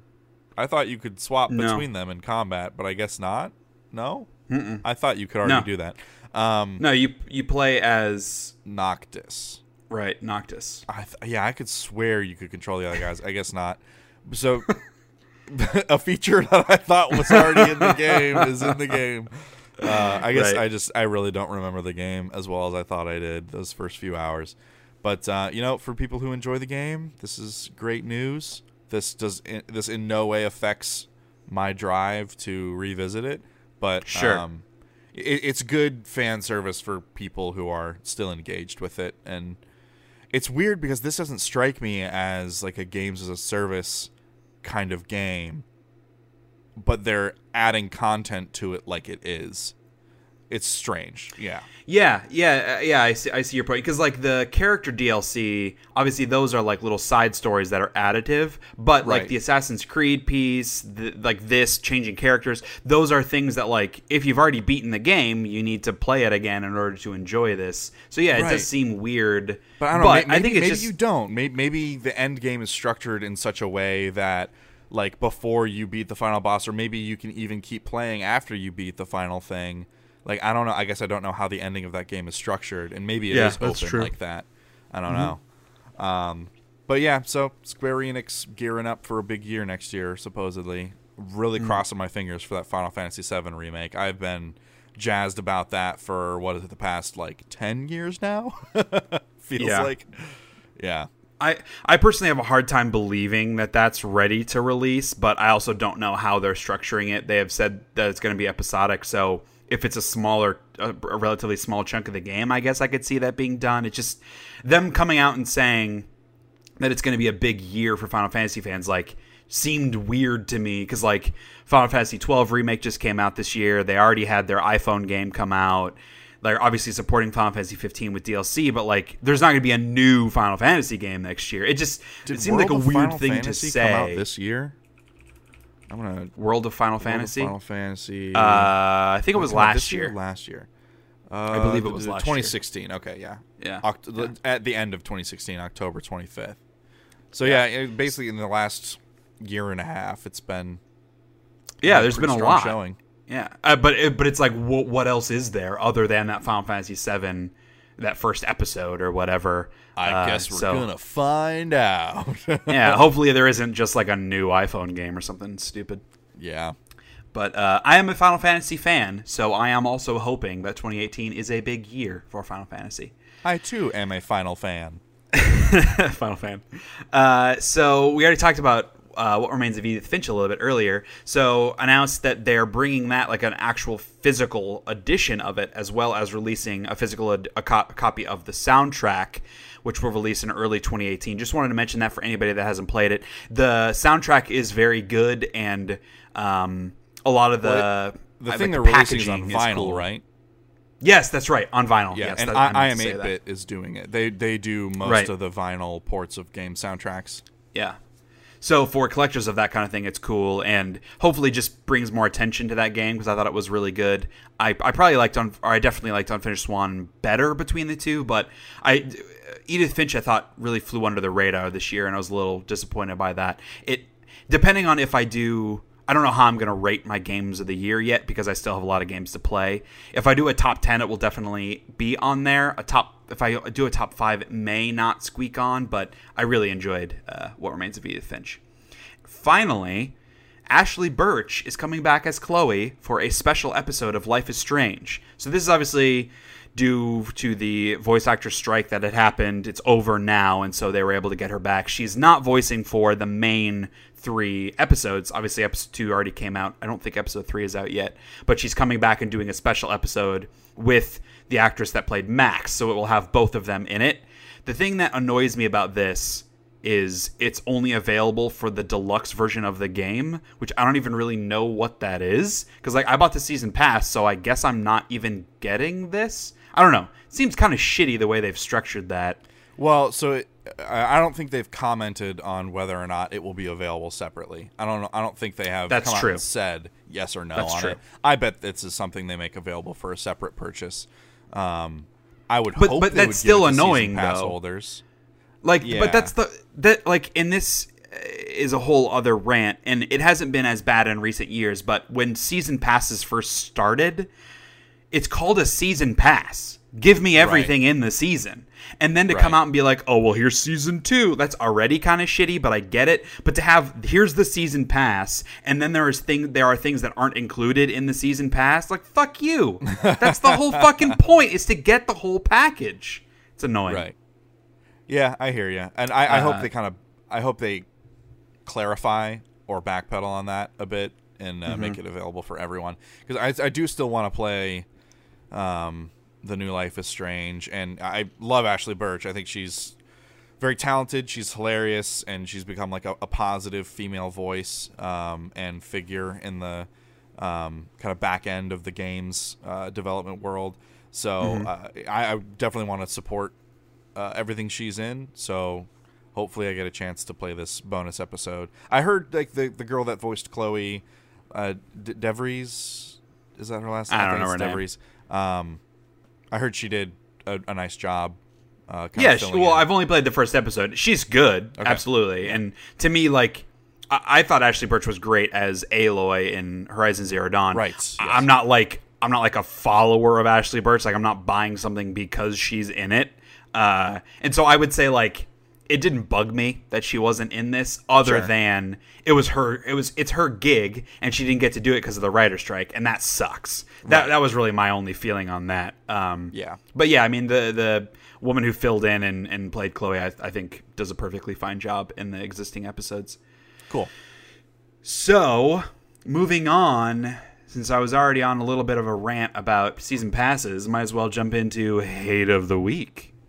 Hate of the Week. So this one for this episode is, again, a little bit of a self-inflicted wound. And I just want to talk about the end of the year push to like rush and finish everything. Like, play all the video games that I have and watch all the movies that I missed, and that general feeling of like, I'm obligated to do all of this. Because for me personally, and this is, again, totally my own fault, but it ruins my fun with a lot of the things. Because when I'm playing one game, if I'm not 100% into it, in the back of my mind, I'm like, I should be playing this other game instead of giving the game I'm playing a real chance. And it just annoys... I annoy myself when it comes to that. But part of it is also, we talked about the Giant Bomb Game of the Year deliberation podcasts, and I just love listening to those so much that I don't want to, when they start to release in like mid-December, I don't want to wait to listen to them. But if I haven't played some of the games they're talking about that I don't want spoiled, I don't want them spoiled, so I have to wait and finish the games first. And there are just, especially now that I have a Switch, there are just so many games that I need to play that I own, and even games that I still don't own. So obviously I have Zelda, Assassin's Creed, and Prey that I need to play that I already own. But then there are the games that I know are going to be big spoiler-heavy games that I still want to play, like Nier Automata, Mario Odyssey, whether or not I decide to play Wolfenstein, and then Hellblade: Senua's Sacrifice, I know was a really cool game that I would want to try out. And then there are a bunch of those like mid-tier games that I just never wanted to invest the money in when they first came out, that now that I've heard good things about them, I still want to play. So I made a little list of the things that I need to play here. So Night in the Woods, Pyre, Rime, Cuphead, Hollow Knight, and then I still want to play the Star Wars Battlefront 2 single player. So like, there is zero chance that I can play all of those things in the next 3 weeks, much less the Right. next 2 months. So it's like, I don't know what to do. I don't know what to do about it. There are going to be things that I don't play, and it is what it is, but it annoys me. Yeah, that's a lot.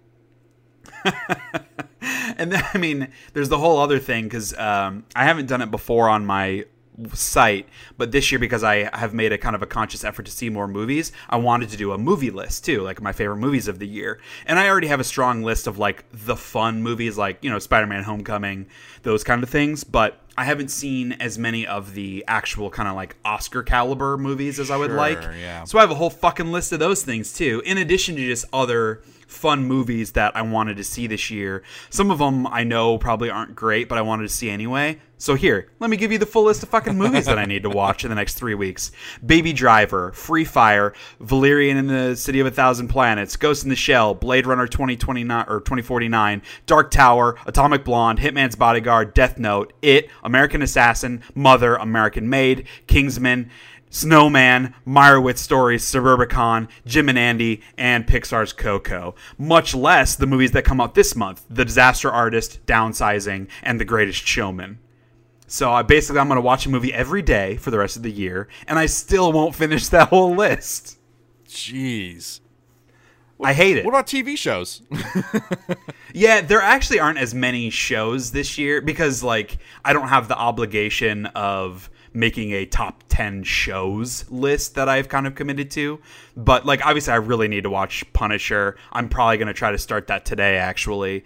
And then Kelly started watching The Handmaid's Tale a while ago and had really good things to say about that. So she wanted to watch that with me because she kind of burns out on shows if she's watching them by herself a little more easily. So it's better when we watch them together because we both kind of encourage each other to watch them. And, like, the second season of The Path came out, so I need to watch that. It's just, like, there's not enough time in the day. Add on top of that the fact that, I work a full-time job, I'm still writing my stuff for my site, and I'm looking for a job, which is, like, a whole other full-time job. Right. Too much shit. Not enough time in the day, man. What are your big priorities? And I guess the video games mean more to you than the movies and everything else, but, like, what are your big games that you're looking to finish this year? Definitely Wolfenstein 2. I'll probably finish that this week. Mm-hmm. I would like to get a good chunk of the way into Assassin's Creed so I can kind of talk what's the word I'm looking for? So I can speak so I can be well informed for our discussions. Yes. I would really like to hop into Super Lucky's Tale. I don't necessarily feel like I have to beat it, but I do want to see how my nostalgia has waxed or waned over the years for that style of platformer. Right. I guess I don't know. I do want to play South Park. I don't know that I feel like I need to finish it by the end of the year. Sure. But you haven't played Mario either, have you? I've seen a lot of it. Okay. I've seen a lot of what it has to offer, and I've heard kind of cryptic comments on the Bombcast about what happens in different worlds and stuff, and towards the end of the game. So that's not one that I feel like I have to experience for myself before the end of the year, because I know it wouldn't make it onto like one of my top games anyways. Okay. And you've kind of given up on playing Nier anytime soon? I think so, yeah. I want to finish it eventually, but I don't feel like I need to right now. Yeah, and that's other than Mario Odyssey, Nier is definitely top of my games I don't own yet that I need to play before I listen to the podcast, because I know they're going to be spoiling a lot of it. Yeah. But it is one of those, like, I don't want to pay full price for it because I'm just going to put it on easy. Like, I played the demo and it didn't really grab me, but I want to see the insanity in that game more so than I want to see the insanity in Wolfenstein even. So it's like, I was trying to get it on Black Friday. I just couldn't. Amazon had it for $35, but they kept running, like, they ran out of copies, and so I couldn't buy it. It was on sale, or no, it was $25 on Amazon. PlayStation Network, they had it on sale for $35, which was still, like, more than I wanted to spend on it. So I don't know. I may not get to play that game, unfortunately. But that, other than Mario Odyssey and the games that I already own, of which there are like 6, that's kind of top of my need to play list. Yeah. Obviously, I want to play more Skyrim. I still want to beat. I entered Far Harbor, in Fallout 4 Right. with my new character. Well, not new, my new modded character. So I want to play through that because I got screwed out of the ending I wanted the initial time I went through Far Harbor because I made some stupid mistake towards the end. So I want to do it right this time, and I have a couple of modded quests that are there that I want to play and experience that can only be accessed through Far Harbor. So I want to do that stuff. Unturned is getting the new 4.0 update that like changes a lot of the lighting engine and the way the animations work, and kind of a lot of, they add a lot of control and the handling on the guns. All that stuff is going to change pretty dramatically. So I do want to spend some time with that when that gets released. That's supposed to happen within the next month, before the end of the year. Gosh, I'm trying to think. I do. Yeah, I guess I don't feel like I need to beat Horizon before the end of the year. I want to play the Resident Evil 7 DLC. I do want to do that. Okay, yeah, I saw that was coming out. Yeah. And you need to see Star Wars, obviously. Right. Yeah, I'll have to go see that. But there aren't really any other movies that you felt like you missed. Well, here, let me look at your list real quick. I mean, obviously there are plenty of great I heard movies, good stuff but about Baby Driver. yeah, nothing that you feel like you need to like watch eminently. Like if you went and saw Baby Driver in like 2 years, it wouldn't bother you. Right, and same with the new Kingsman movie. Yeah, yeah. I guess there isn't really anything else that's kind of tugging at me real hard right now. Yeah, I guess.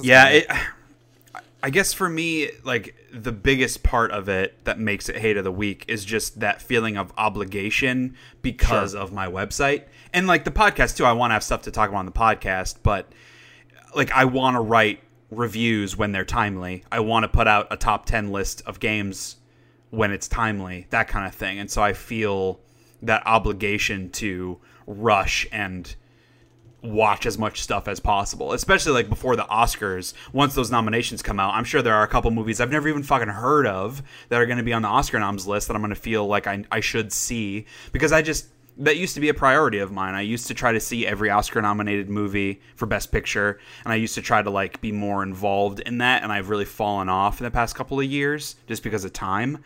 And I made a commitment to do more of that this year, and I certainly have seen more movies this year, but most of them have been fun movies. Like the only two, like, it sounds dismissive to the other types, but the only two real deal movies that I saw this year were Wind River and Dunkirk, which were both phenomenal, but like I haven't seen a lot of the other dramas that I feel like I should see. So yeah. Anyway, I guess that's going to do it for this episode. As always, we'll end it with some positivity. Yeah. My name is Shay, and today I don't hate the Christmas decorations that Kelly has started putting up. We have a tree up, we have some lights, we have a wreath on the door, and I think we're going to get a little bit... We still need to put our ornaments on the tree. I'm sure she's going to have some other things, and it's beginning to look a lot like Christmas, Kyle. Same and here. I am okay with it. The choir kids do Yankee candle sales, so I bought some stuff. So we've like had gingerbread maple candles burning. Nice. Get the gingerbread smell. We put up a couple of small things. We bought a bowl at IKEA that we filled with giant ornament bulbs, so we could put on our dining room table. You know, like some basic white person decorating. So yeah, so ours as well. And I think Kara today, she's gonna pull down our fall decorations on the porch, and we're going to put up a couple of Christmas ones. We need... I always loved those big wooden snowmen that Mom had made out of the logs. Okay. I think I'm picturing them. Yeah, so it's like those cross sections of logs for the body, the torso, and the head. Right. And the sticks for arms. I always liked those. I would like to get a big one of those for our porch. Yeah, that'd be cute. And Kara's mom got us this cute little red sleigh. This old sleigh that's painted red, so that's going to be out there too. But yeah. So my thing is, today I don't hate watching one of my kids teach another kid how to play checkers. Because that's cute. It's I work with cognitively and physically impaired children at a high school, and two of my cognitively impaired children, one of them, he loves chess. And we don't have a chess set, we have checkers. But so he plays checkers sometimes. And he grabbed a girl from our class who's never played it before and was like trying to explain to her and teach her the rules as they were playing. Yeah. And he mercilessly destroyed her in the first thing. But like she took a couple of his pieces, and so she was all excited that she took a couple of his pieces the first time she played it. And it was like I was sitting there at my desk as the end of the week. It's Friday. It's the last period of the day. That's my planning period. I didn't have anything to do, so I was just sat there and like watched him teach her, or I guess try to teach her all the rules of checkers. And just like as they're playing, like, oh, and like she would try to jump. She tried to like put her piece on top of his piece. It's like, no, you have to jump like across. And so if you were to jump here, there's another piece here that would stop you, and like you then go off the board, so you can't do that move. And then like, but he was also helping her, so she jumped one of his pieces. He's like, you could also jump this piece because you can jump multiple pieces if you can keep the moves going. And then he's like helping her out, and it's like a really nice moment, because that boy especially can be a real piece of work sometimes. So it was nice to like see him like cooperating with another student. So that warmed my heart on Friday. Yeah, it's a nice Christmas prep. Yes, yeah, it was in the spirit of the holidays. Absolutely.